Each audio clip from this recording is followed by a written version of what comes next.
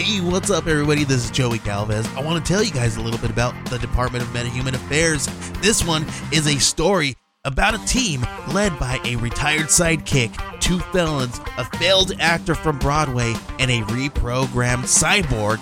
But their first mission is to stop the criminals who have robbed a bank, and they will have to set the world at ease. You're going to get 180 pages of entertainment, action-packed awesomeness right here in the first 6 issues in a collected hardcover volume 1. All you gotta do is head on over to Kickstarter.com and type in the Department of Metahuman Affairs or DMA and check it out right now.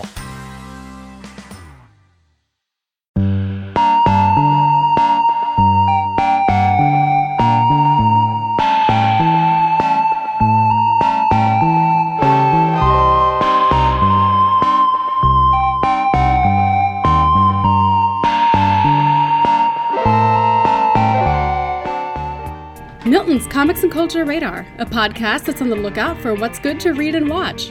If you don't know who Milton is, let's ask Kiefer Sutherland's father what he thinks. Don't write this down, but I find Milton probably as boring as you find Milton. He's a little bit long-winded. He doesn't translate very well into our generation, and his jokes are terrible. This episode, Milton's guest is Dave Chisholm. Dave is the writer and artist of the upcoming graphic novel Chasing the Bird, Charlie Parker in California.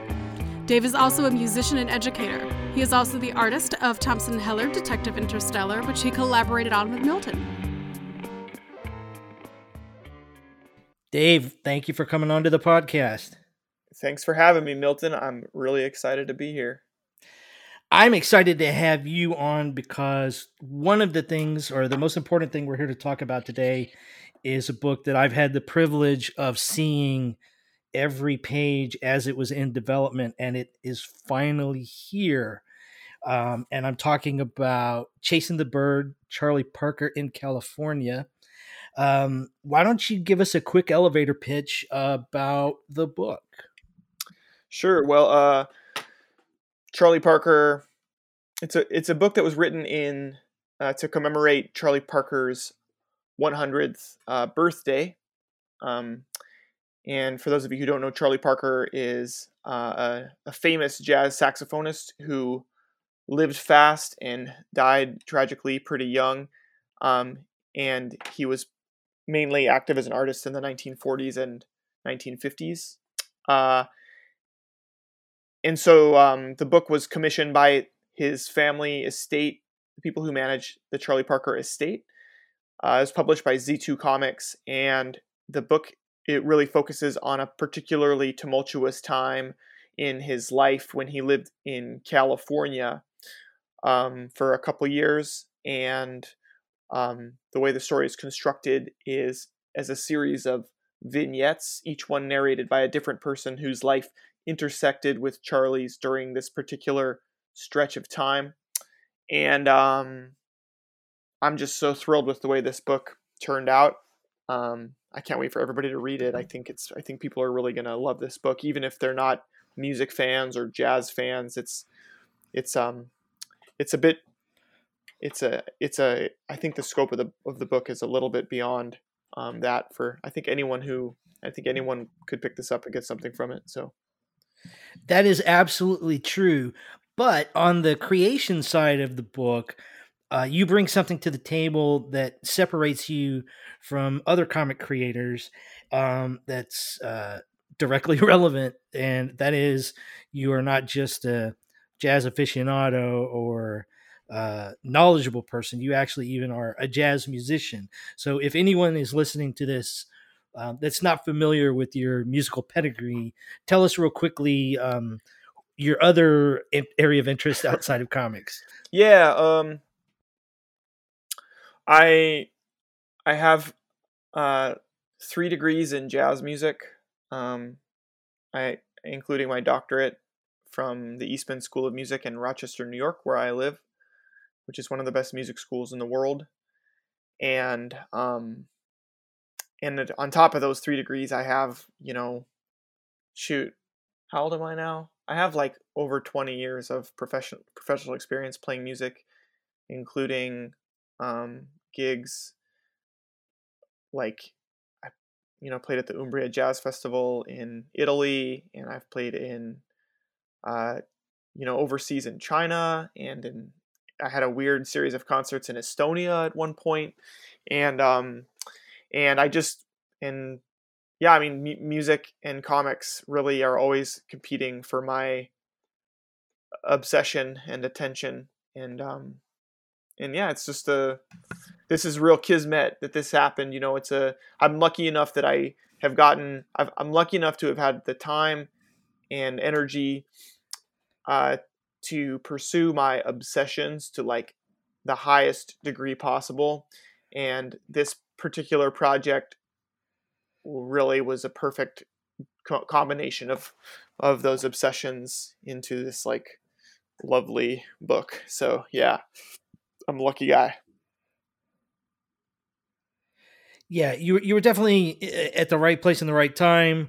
Opportunity came around, and you were the right choice for the estate to do this.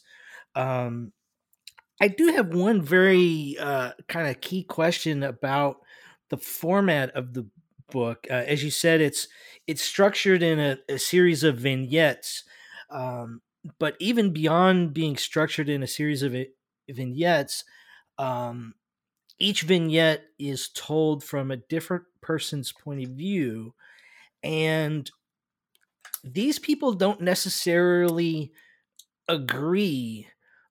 They don't necessarily paint a consistent picture. There's a bit of a Rashomon-like quality to this story. And I'm curious, was that a narrative choice that you made, or is that just kind of inherent in anybody that's entering the world of Charlie Parker? That's a great question. I think that the answer is maybe a little bit of both. Charlie Parker. No, you got to pick one. Darn it, not Charlie Parker is this legendary mythological figure in jazz, and he kind of like hit at the perfect time where just enough of his life was captured, and so much of his music is recorded. But like there's still an air of like mystery and legend around him, and he's one of these figures who lived such a large life with tremendous appetites in every way that there's a lot of like myth building around his existence that is undeniable. And so from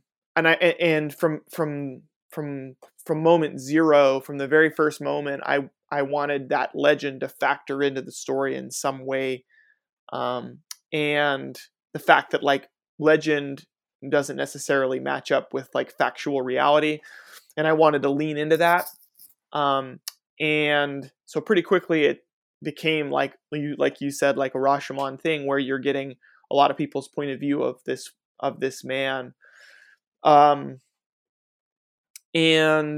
when I spoke with the estate people in the very first conversation we had, they were like, well, we don't want this book to be a boring documentary. And thankfully I didn't want to draw that either. I'm sure those graphic novels can be good to read, but I didn't really feel like making a kind of like heavily narrated documentary style kind of Ken Burns does Charlie Parker graphic novel. I wanted it to be a little more dynamic, a little more fun, and a little more leaning into the myth that does exist around Charlie Parker, and then also allowing me to kind of like flex a little bit in terms of the comics visual vocabulary and storytelling vocabulary in order to like make each chapter, the storytelling and visual style, really crafted to depict the biases and points of views of each of the respective narrators.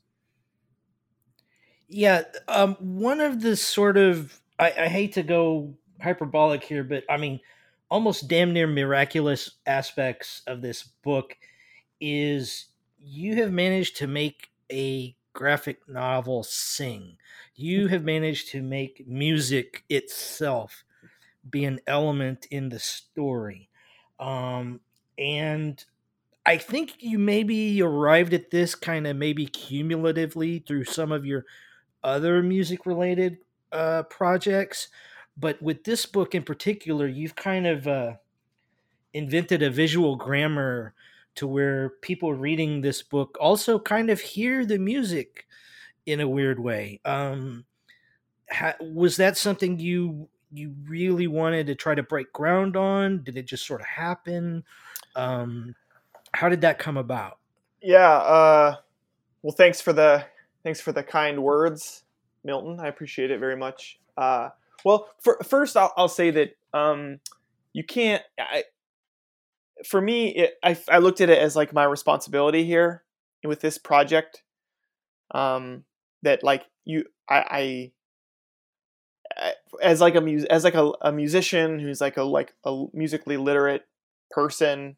I feel like one of my responsibilities with a project like this, since I knew it was going to be my highest profile book like that I'll have done to date, maybe ever, my responsibility was to kind of like help like explain, even if it's in some kind of like guttural, like visual, I guess to educate people in some meaningful way about like what makes Charlie Parker's music special. And even like I said, even if it's in a way that's like not like follow the bouncing ball and you can like understand what's going on with Charlie Parker, or like here's what's happening in measure 5 or something like that, but more like on a kind of gut level where the music is like incorporated into the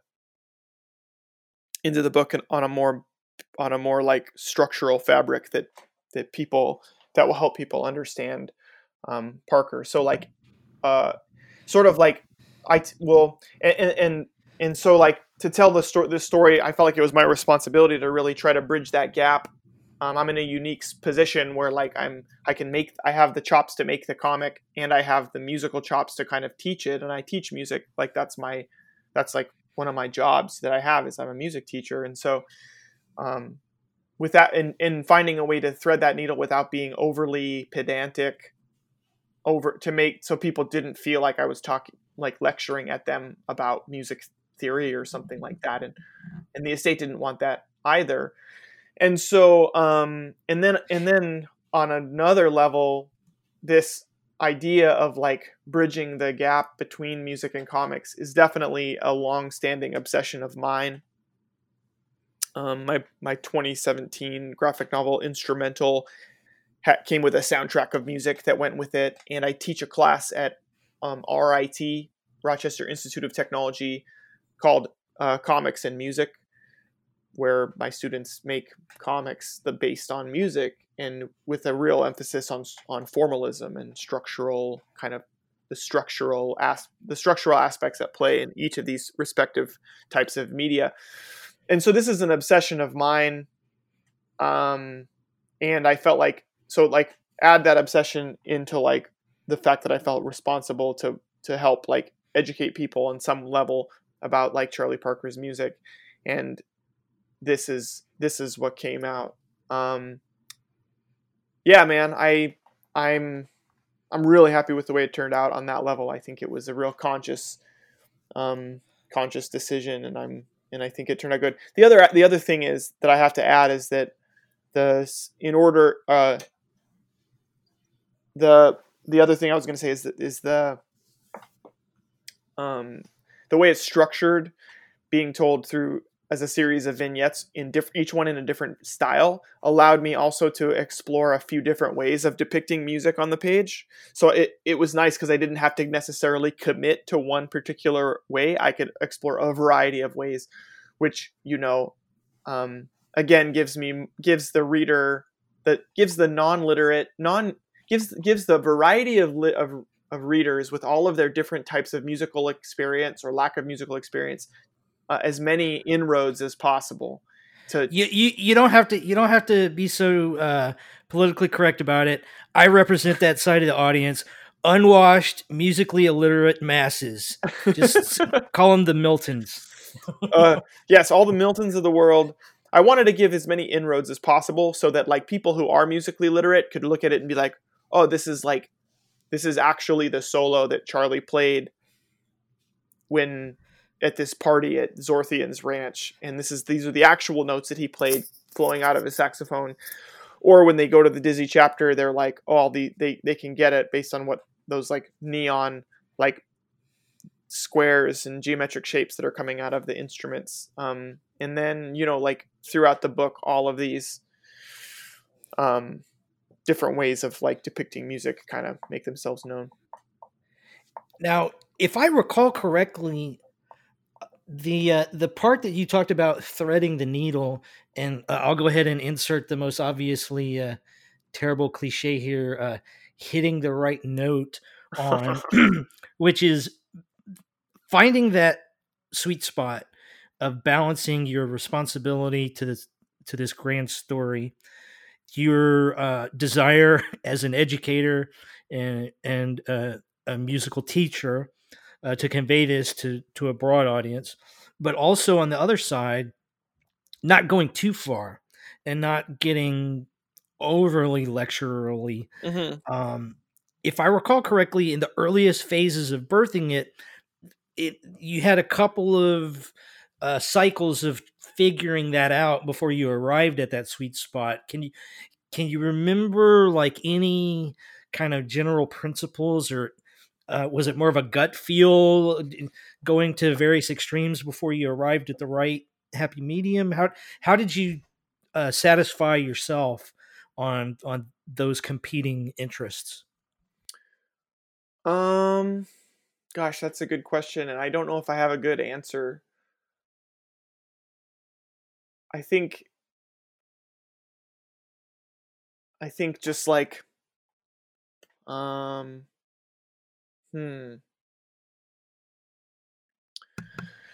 be honest, Milton, I think for this particular book, I went with my gut from like moment one, and at one point in the scripting, the estate people, the only piece of feedback that I got in that early phase was like pretty early on, and they were like, don't be careful not to put too much musical jargon in the book. And so so I took that note and I was like, okay, duly noted, and it kind of gave me like a chance to play like the teaching a music appreciation class. Like, how many ways can you explain organically what's happening in a piece of music by Charlie Parker, or like J.S. Bach or whoever, and explain it to like all the Miltons of the world in a way that's not going to make them feel like stupid, Yeah, you managed to you hit that note perfectly, honestly, because I felt that I learned a ton, not just about this one particular musician who's obviously of enormous importance, but just jazz history in general. And one other thing that you did that seems, now I may be totally wrong on this, but one thing that feels totally authentic throughout the book is it conveys a sense of a time and place really well. It feels of the era, and I'm wondering, the important moments in this story are what, like 80 years ago. So how did you manage to bring that period to life visually? Oh man. Well, I would say that like that's very kind of you to say. I'm sure that people who are like real obsessive aficionados of like 1940s and early 1950s like American culture will probably look at this and be like, hey, like this person is dressed in a way that's like 10 years too late or 10 years too early. And so with regards to like the way that people talk, I read a lot of interviews. I found as much as I could find by each of the narrators and tried my best to capture their voice in as authentic a way as possible without with a way that still gave me freedom to be creative and kind of let the characters breathe on the page. And then, and honestly, I would say that probably some of the conversations in the book surrounding the topic of race are probably much more contemporary than any conversation that happened. It probably those conversations are more at home in a 2020 world than they are in a 1949 world. So, I did that. I walked into that knowing full and well what I was doing. It wasn't, I don't think it's not accidental. It's more like writing, finding that balance between being authentic to the era, but also writing for a contemporary audience, in a way that's going to communicate the ideas that need to be communicated effectively. So not just thinking about,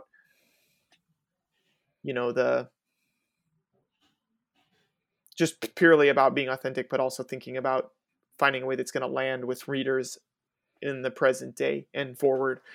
So yeah, man. I mean, but then on top of that, there's a lot of research, a ton of for a while, I work with my laptop open next to me, and I probably had 200 tabs open in my internet browser that were all just reference photos of places and cars and interiors and stuff like that, furniture and stuff like that from the time, and just having that stuff open all the time. I mean, yeah, that's about it. Just pretty typical stuff. We live in an amazing time to do kind of period work like this, because we have Google image search to help us out. Although if you can always believe it too, maybe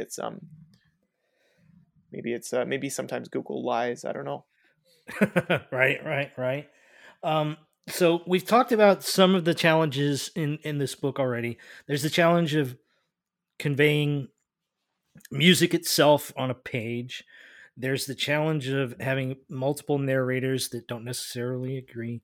There's the challenge of dealing with racial topics removed from a time period. There's the challenge of the time period itself.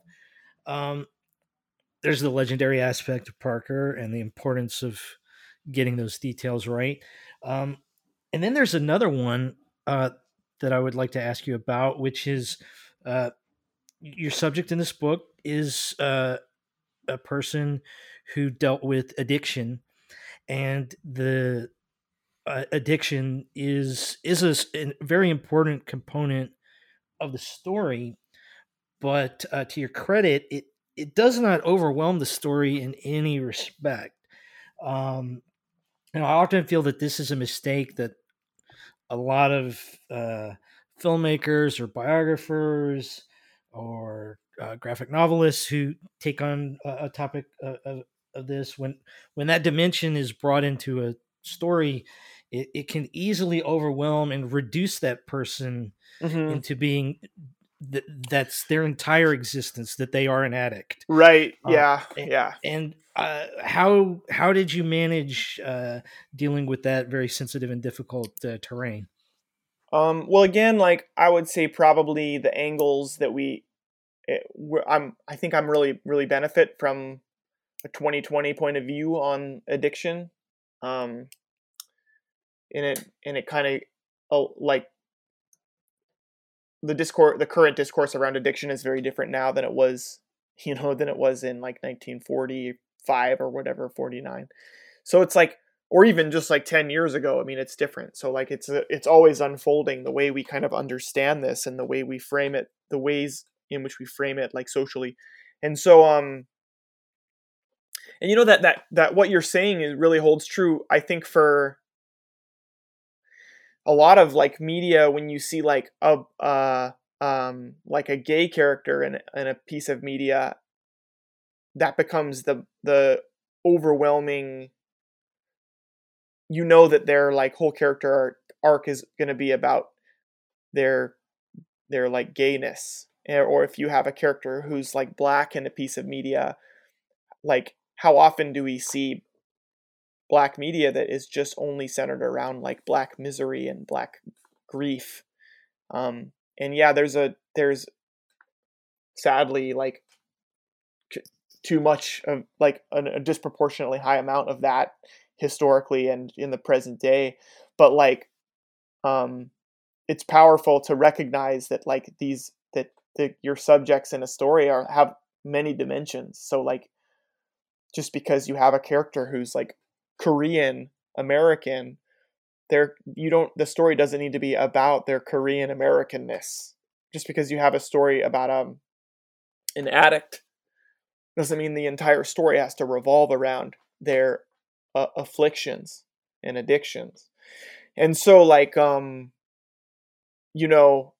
with this, that said, like when you look at like when you really kind of examine and put all the pieces out for Charlie's life in kind of a honest way, and you look at all the pieces, you realize that like the part of him, or at least maybe this is my point of view.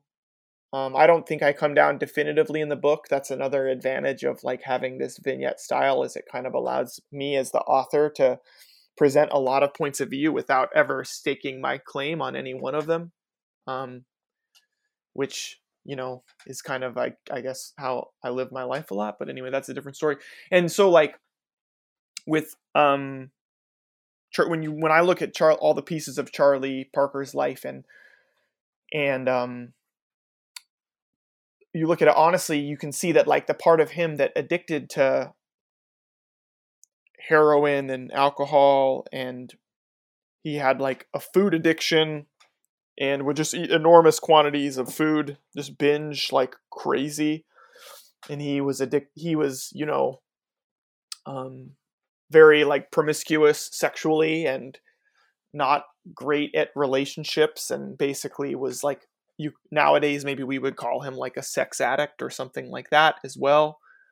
But you can also see that like if that part of him didn't exist, probably the musician that we know and love, and that the musician that truly like changed the landscape for music in the world in like a short career, he died at age 34, that he wouldn't have made that music, because his obsessive side is exactly what pushed him to like practice for like 16 hours a day and to kind of break all these boundaries and push himself to the point that like he's like beyond a virtuoso kind of genius level improviser and musician.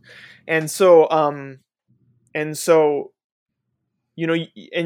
you'll find that if you examine the people in your life,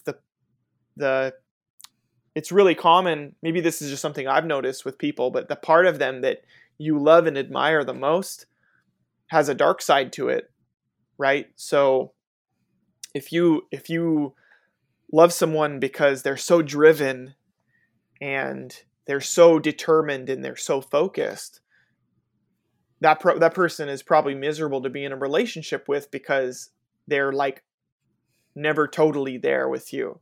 They're always they always have their thing that they're determined on in their mind, right? So it's the same thing that you love about them becomes the thing that you hate. Or like if you love that someone,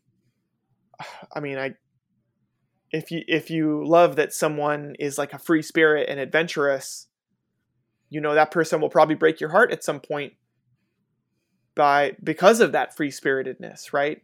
Or if you love that someone has like the biggest heart or whatever, and is a really sensitive person, that then that can probably lead to some conflict later on, or and so when you look at a person like Charlie, like in a bigger picture, you could say that like all the obsession that we love about him can't be separated from the obsession that we hate about him, that breaks our hearts about him. And it's really a picture of humanity. This is like the things we love about humanity it's the exact same things that we hate about humanity. Not to get too poetic about my book or something like that. This is not so much about my book or my depiction of Charlie, but just more like an observation. And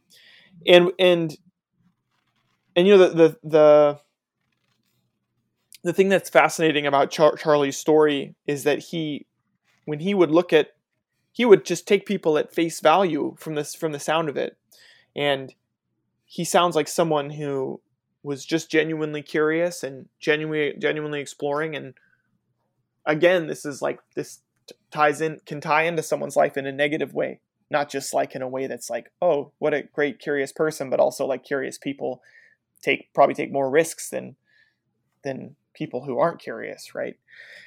But as a result, you see someone who showed up on Earth for like a short amount of time and changed everything. And then when you look at the structure of the book, this is exactly what he does for all of these people who are narrating the book. Like, he shows up into their life for like a day or an afternoon or a weekend or like a couple of months, and he changes their life forever in a short span of time. And, you know, it was definitely deliberate that I structured it this way, because this is how Charlie's life impacted music and the world. So yeah, man, pretty long-winded answer there. Sorry. No, that was a fascinating answer. I really appreciate it, and every aspect of talking about this book is fascinating to me, and I think you really, from a comic creator point of view and a musician point of view, delivered your all, gave your all, and it's clearly evident on the page. And I also got to say, it seems like the publisher has also delivered their all, and the actual product itself is exquisitely packaged. You've got a very high profile forward. There are a couple of very attractive different editions. Then in addition to the publisher, there's sort of a simultaneous series of other things around the centennial. Why don't you tell us a little bit about some of those things? Yeah. Well, starting with the forward, I was just super thrilled and amazed and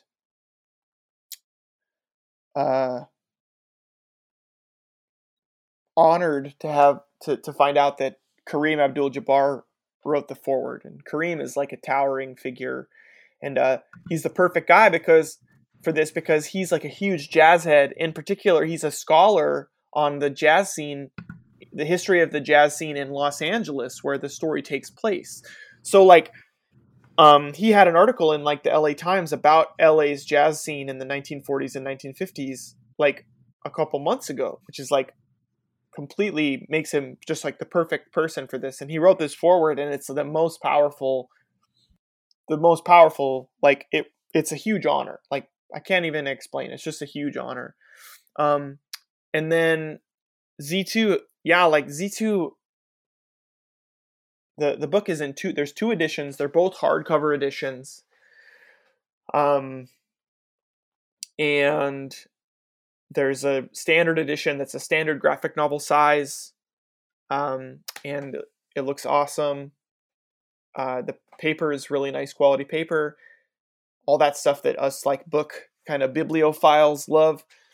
And then there's the deluxe edition, which is limited to 1,500 copies, and it's a little more expensive. The standard is $25 and the deluxe is $100, but it's oversized. It's humongous. It's like 14 inches tall, whereas a typical comic, I think, is about 10 inches tall or something like that. It's much bigger, and it has a slipcase that comes in that's beautiful, with like a die cut, like a cutout for the title, the circular title logo to shine through. And then it comes with some art prints, and all of it comes with a record too. Actually, every version of it comes with a vinyl. I'm not sure if the deluxe one comes with a different vinyl. I guess I should know that, but I don't. But it's a vinyl record with some of previously unreleased Charlie Parker recordings from his time in Los Angeles. Now I know the Bird people, the Charlie Parker people, had plans, really big, ambitious plans for his centennial, which were unfortunately hijacked by COVID-19, which is like just the story everywhere for everything. Unfortunately, we're still in the midst of that, like, complete disaster. And but there's some more stuff that's coming around the bend. There's an album of music called Bird in LA that's going to be that captures a lot of the same moments that I capture in the book. And the liner notes for that, I've actually had the privilege of being able to read those liner notes, because it doesn't come out until I think the first quarter of 2021.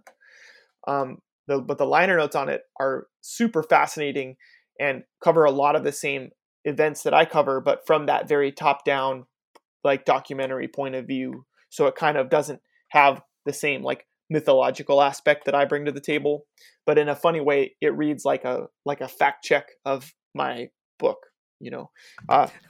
So it's pretty. It's. I mean, truly, you know, as someone who's like lived and breathed jazz music for so much of my life, this is, I have to pinch myself. It's like the biggest honor to be able to be given this responsibility to tell this story. I can't even understate how huge this is. So you mentioned the pandemic, which is obviously the number one topic on all of our minds at the moment. We're recording this on the 22nd of November. It's probably going to post maybe about 10 days after we record it or whatever. And due to the pandemic, I don't even know the answer to this question yet. Is the book in stores yet? You know, I think there was a problem at Diamond somehow regarding their inventory of this book, their shipment or stock of this book. I'm not sure what exactly went wrong, or if it's still wrong. But I know, like, as far as I know, the book is like getting, like, I think the first stock that was at Amazon, like, was shipped off like really quickly, and it was like they found themselves without stock like immediately. And I think they maybe like underestimated the amount they needed to pre-order. Again, I don't know how the mechanics of this work. So, but I do know that, like, the book is in warehouse in America. Like, you can definitely get it from Z2. As far as comic shops go, like, I should have answers. Hopefully that we have answers by the time this podcast airs. I'm anticipating some kind of answer this week about that. And I've also been told that the book is in stock at for Amazon and BarnesandNoble.com as well. Just that maybe they're like online, like, it gets in stock and it takes a minute for online to kind of like for their websites to catch up to what's actually in stock. So that's about as far as I am in this for this stuff. It's tricky. I mean, I wish I had a better answer for you, Milton. Well, I mean, this is the world we're living in right now. Due to the pandemic, we just don't know. But I can give you direct reports myself. A couple of my friends that ordered the hardcover edition received theirs a few days ago. I personally ordered the deluxe edition, and according to the tracking on USPS, it's going to arrive tomorrow, the 23rd. So I'm ecstatic about that. It's kind of weird that this key moment in the release, is not as obvious and singular as it is for most books, but this is the world we live in. And I want to talk about the world we live in 2020. you mentioned that 2020 gave you some advantages in, having access to instant, reference photography for this period book. It gave you added perspective on topics such as addiction and race. But, 2020 itself is a fucking cluster fire. And I've got to imagine, everybody's got their challenges with the year. I've got to assume for you, it's been a struggle in the sense that,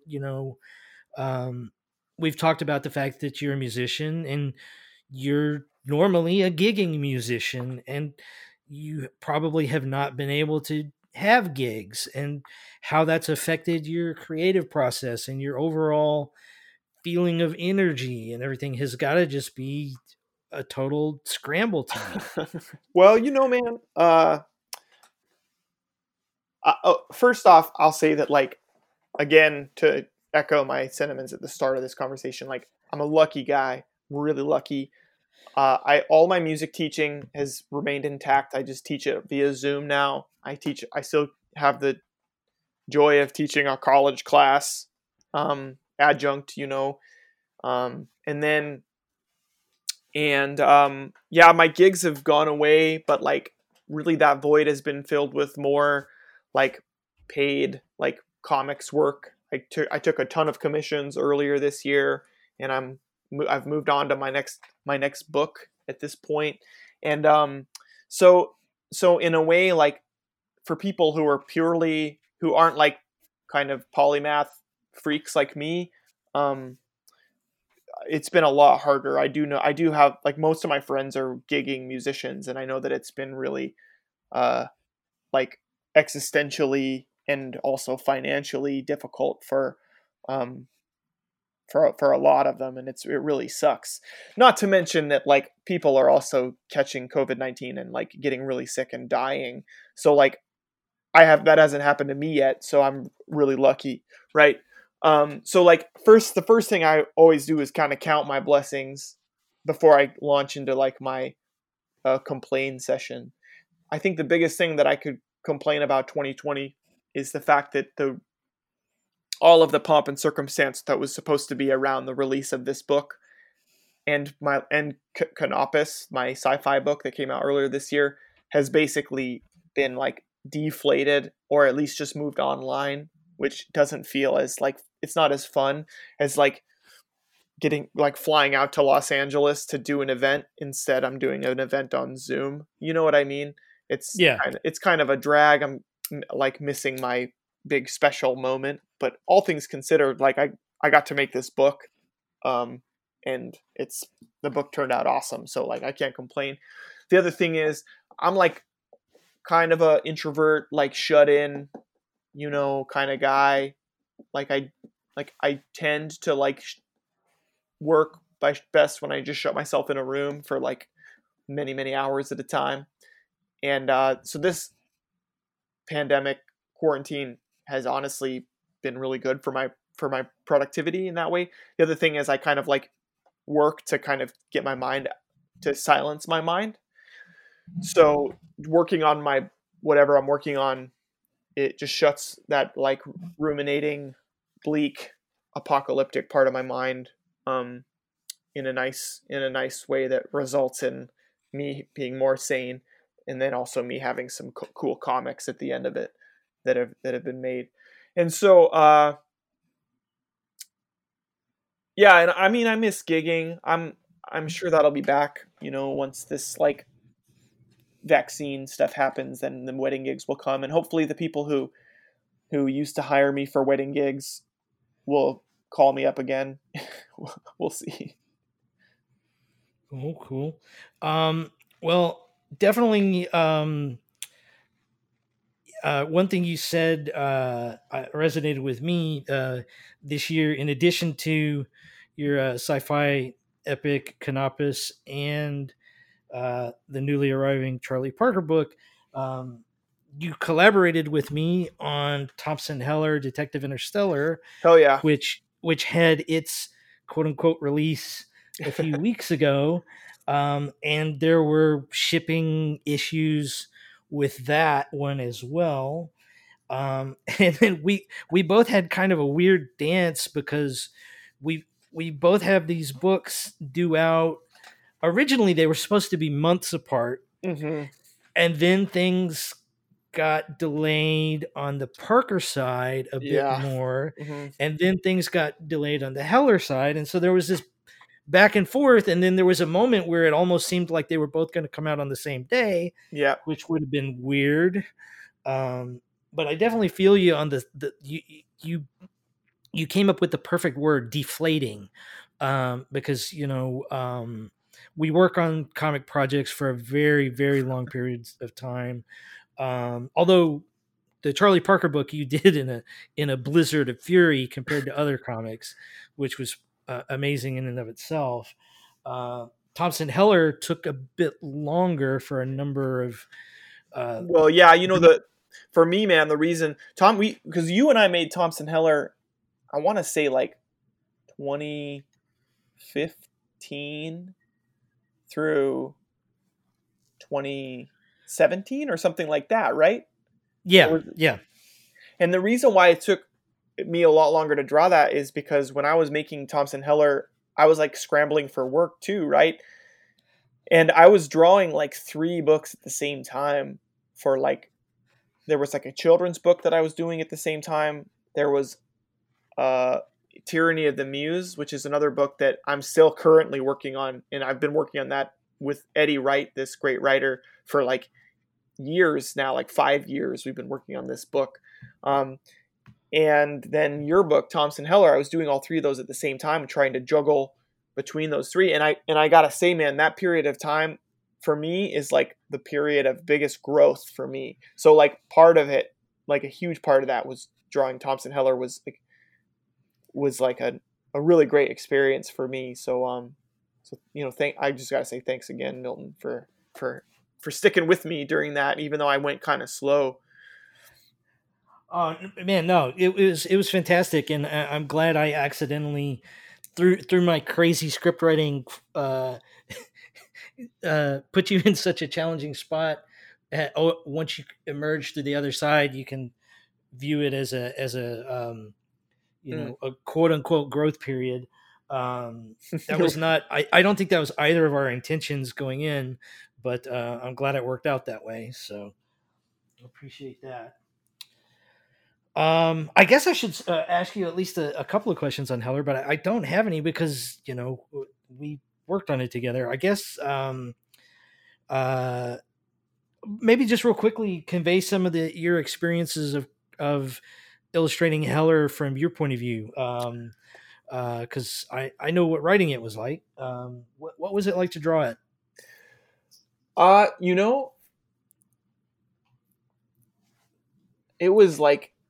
It was really fun to draw it, and I think that my work has, on some levels, has changed quite a bit since I drew that. I think my process has changed a fair amount. But like, I also look back on those pages really fondly because there's like just a ton of energy on those pages, like, and like Milton, the ideas that are so like imaginative in the book, and so to like take those is my job, my responsibility to take those super imaginative ideas that you bring to the table and then put them on the paper in a way that like helps visually communicate these like paragraphs of like what's going on in it, and so like on one hand it was like stressful because it was the scripts were quite hard to draw, but on the other hand it was like super fun challenge. It gave me the chance to like to take a stab at like some visual kind of world building that's like that all of us artists like want to be better and better at that. Like it's something that we like. Most of our like legends in this field, like if there's one thing that binds them all together, it's this, like they make a world that like feels like fully realized, whether we're talking about Jack Kirby or like Mobius, more obvious people, or even someone like Jaime Hernandez, you know, like those Love and Rockets books feel like fully realized worlds, right? And so, not to compare myself to those guys, but like it's kind of cool to like get a shot to like have a visual world that's like, or worlds, I guess, because it takes place on a few different worlds, like build it all from the ground up. It's also a huge challenge, but it was really fun, man. So thank you again. Well, you definitely knocked it out of the park, and I'm super thrilled that it's finally coming out. By the time this posts, issue 2 should be in stores, and I'm particularly proud of all of them, but issue 3 is probably my favorite, and I think you did a wonderful job on that. There were aspects of issue 3 that were just damn near impossible to consider how to do, and you managed to bring them about. So I can't wait for people to see that. So I'm looking forward to that. But enough about our collaboration here. Let's move on to one other topic I like to ask comic creators. Do you have any big two Marvel or DC or otherwise licensed property comics that you would ever want to do? Do you have any dream gigs in that variety? Man, you know, my answer is going to be probably a little bit like left of center. Basically like my dream projects. I mean, look, I just to kind of echo like what Rick said. I mean, I grew up loving Spider-Man, and you know, I say this in every podcast I've recorded, but my mom to this day claims my first word was Spider-Man. And so, you know, I love, and I you know, I probably own more X-Men and Batman comics than anything else. Like truly. And I feel like my indie cred, if you look at my shelves, my indie cred probably kind of like stinks a little bit, you know. It's like my tastes are probably a lot more mainstream than my published work conveys. But at the same time, my creative mind isn't really in that space, you know. I'm not really I don't really read Batman and think, oh, I have the perfect story for Batman, or read X-Men and think the same thing. Every time I imagine myself doing a story of these characters, it's just like a day in the life kind of stories, you know, where we see like Wolverine going to buy groceries or something like that. But I will say that, like, you know, I'm in this zone now where like I've kind of, you know, I do have some dreams of like doing licensed comics for like musicians and like bands and stuff like that. And I'll put this out there. Like one of my dreams would be to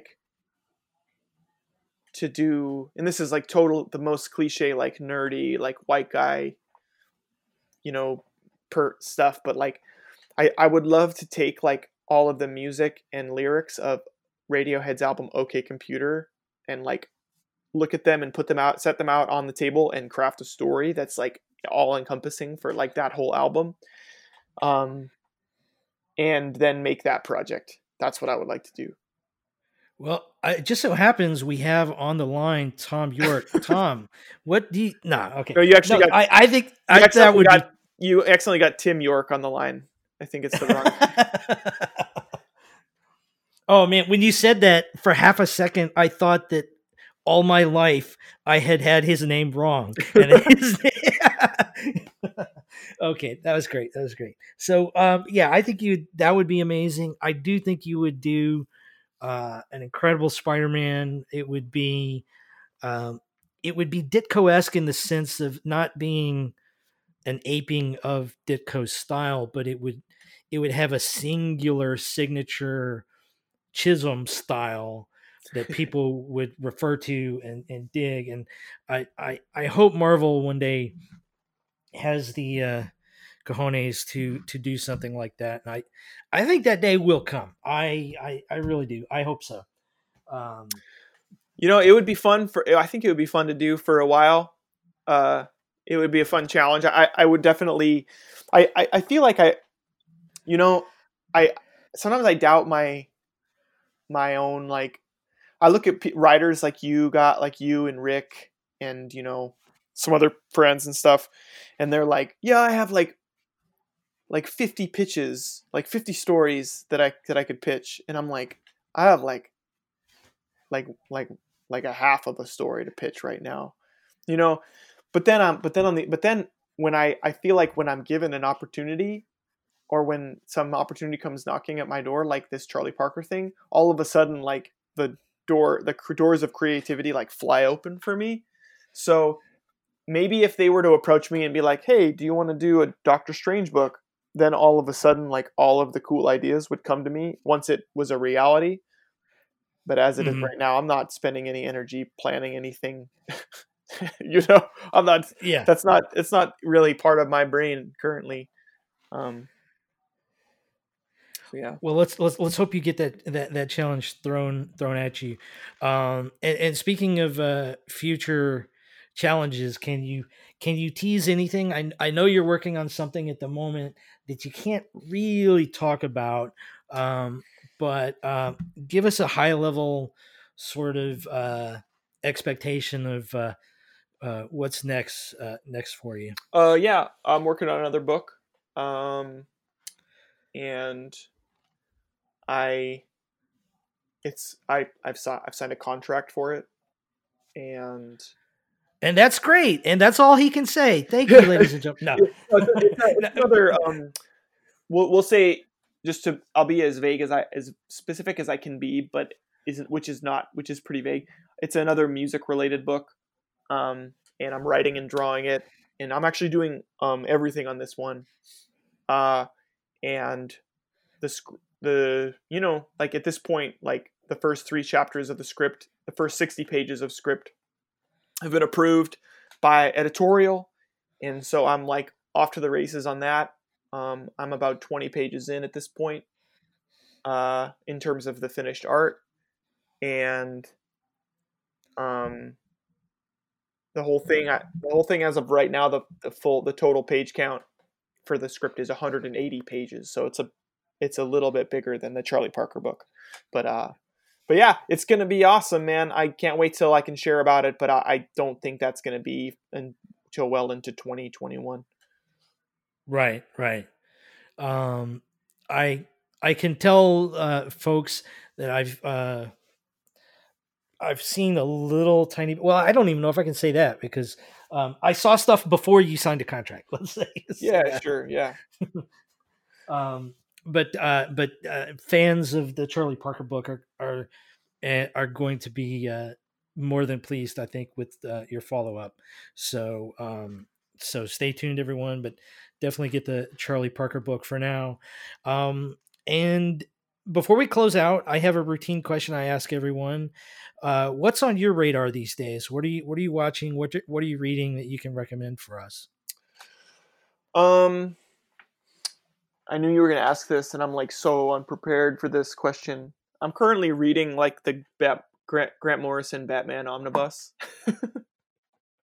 and I thought Blue and Green was really great. Another book that's like jazz tangential, kind of jazz related book that Image just put out. It's a very attractive book that everyone should check out.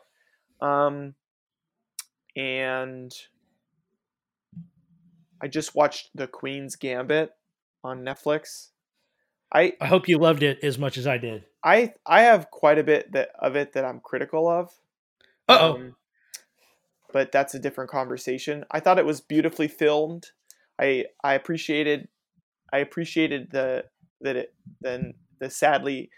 novel aspect of having a character who's a woman who just wins all the time. But yeah, there were some aspects of it that I felt like left me a little bit like cold. And what else? This is the time of year when my wife and I just watch like tons of like like crappy holiday movies and just like talk about how we would rewrite them, or just kind of like brainstorm. She's an amazing editor. She maybe hates it when I say this, but I don't know, maybe she likes it. That she's a great editor. So like whenever we watch movies together, whether they're good or bad, we always have these amazing conversations afterwards about like what character moments felt unearned, and and it's especially funny to do that when you're watching like an all-time horrible Christmas movie. It's a good exercise in editing, I suppose. Cool. It's not a great list of things to recommend. I'm not recommending, honestly, many things at all. So I don't know. What am I reading? What else? I like, Once and Future is a great book that's coming out right now. That one always makes it. Thompson Heller is awesome. I also, my friend Caitlin Yarsky has a book that's coming out right now on Image called Bliss. And she's a fantastic artist. Definitely someone to keep your eyes on. She's just a beast. And then looking at I love Ginseng Roots, Craig Thompson's current monthly or bi-monthly book. What else am I checking out every month? I don't know, man. Maybe that's it right now. I mean, I buy a lot more than that, but just like everybody else, my stack of comics to read is like probably like over 1,000 at this point. I just am banking on maybe getting really sick one day and being bedridden. Well, so, yeah. I think we've got a few to go on there. I appreciate it. Right on. Well, thank you so much for having the time and coming onto the show. Before I let you go, remind folks how they can find you on the interwebs. My website is davechisholmmusic.com. And then my Twitter handle is twitter.com/ChisholmDave. So it's like my last name and then my first name. And then on Instagram, I am the Dave Chisholm, like the Dave Chisholm. And then I have like a Facebook artist page that I rarely update called Dave Chisholm Music and Comics. But Facebook just sucks, man. It just sucks. Like you can't get traction if you don't pay for it. Yeah, and of course, we all had that time period where we all accepted every friend request that came our way just about, and some random person that you don't remember from college or high school somehow reached out to you. And then, at the time it didn't mean anything, but then, 7 or 8 years later, you get reminded about their terrible political opinions on an hourly basis. And then it's just a terrible platform. It's just really annoying. Yeah. Yeah, that's true. So on that sour note, we'll wish everyone goodbye and tell them to read all the fun books. Yes. Charlie Parker, Thompson Heller, etc. Milton, thanks so much for having me, man. I really appreciate it. All right, man. Thanks for coming on. Take it easy.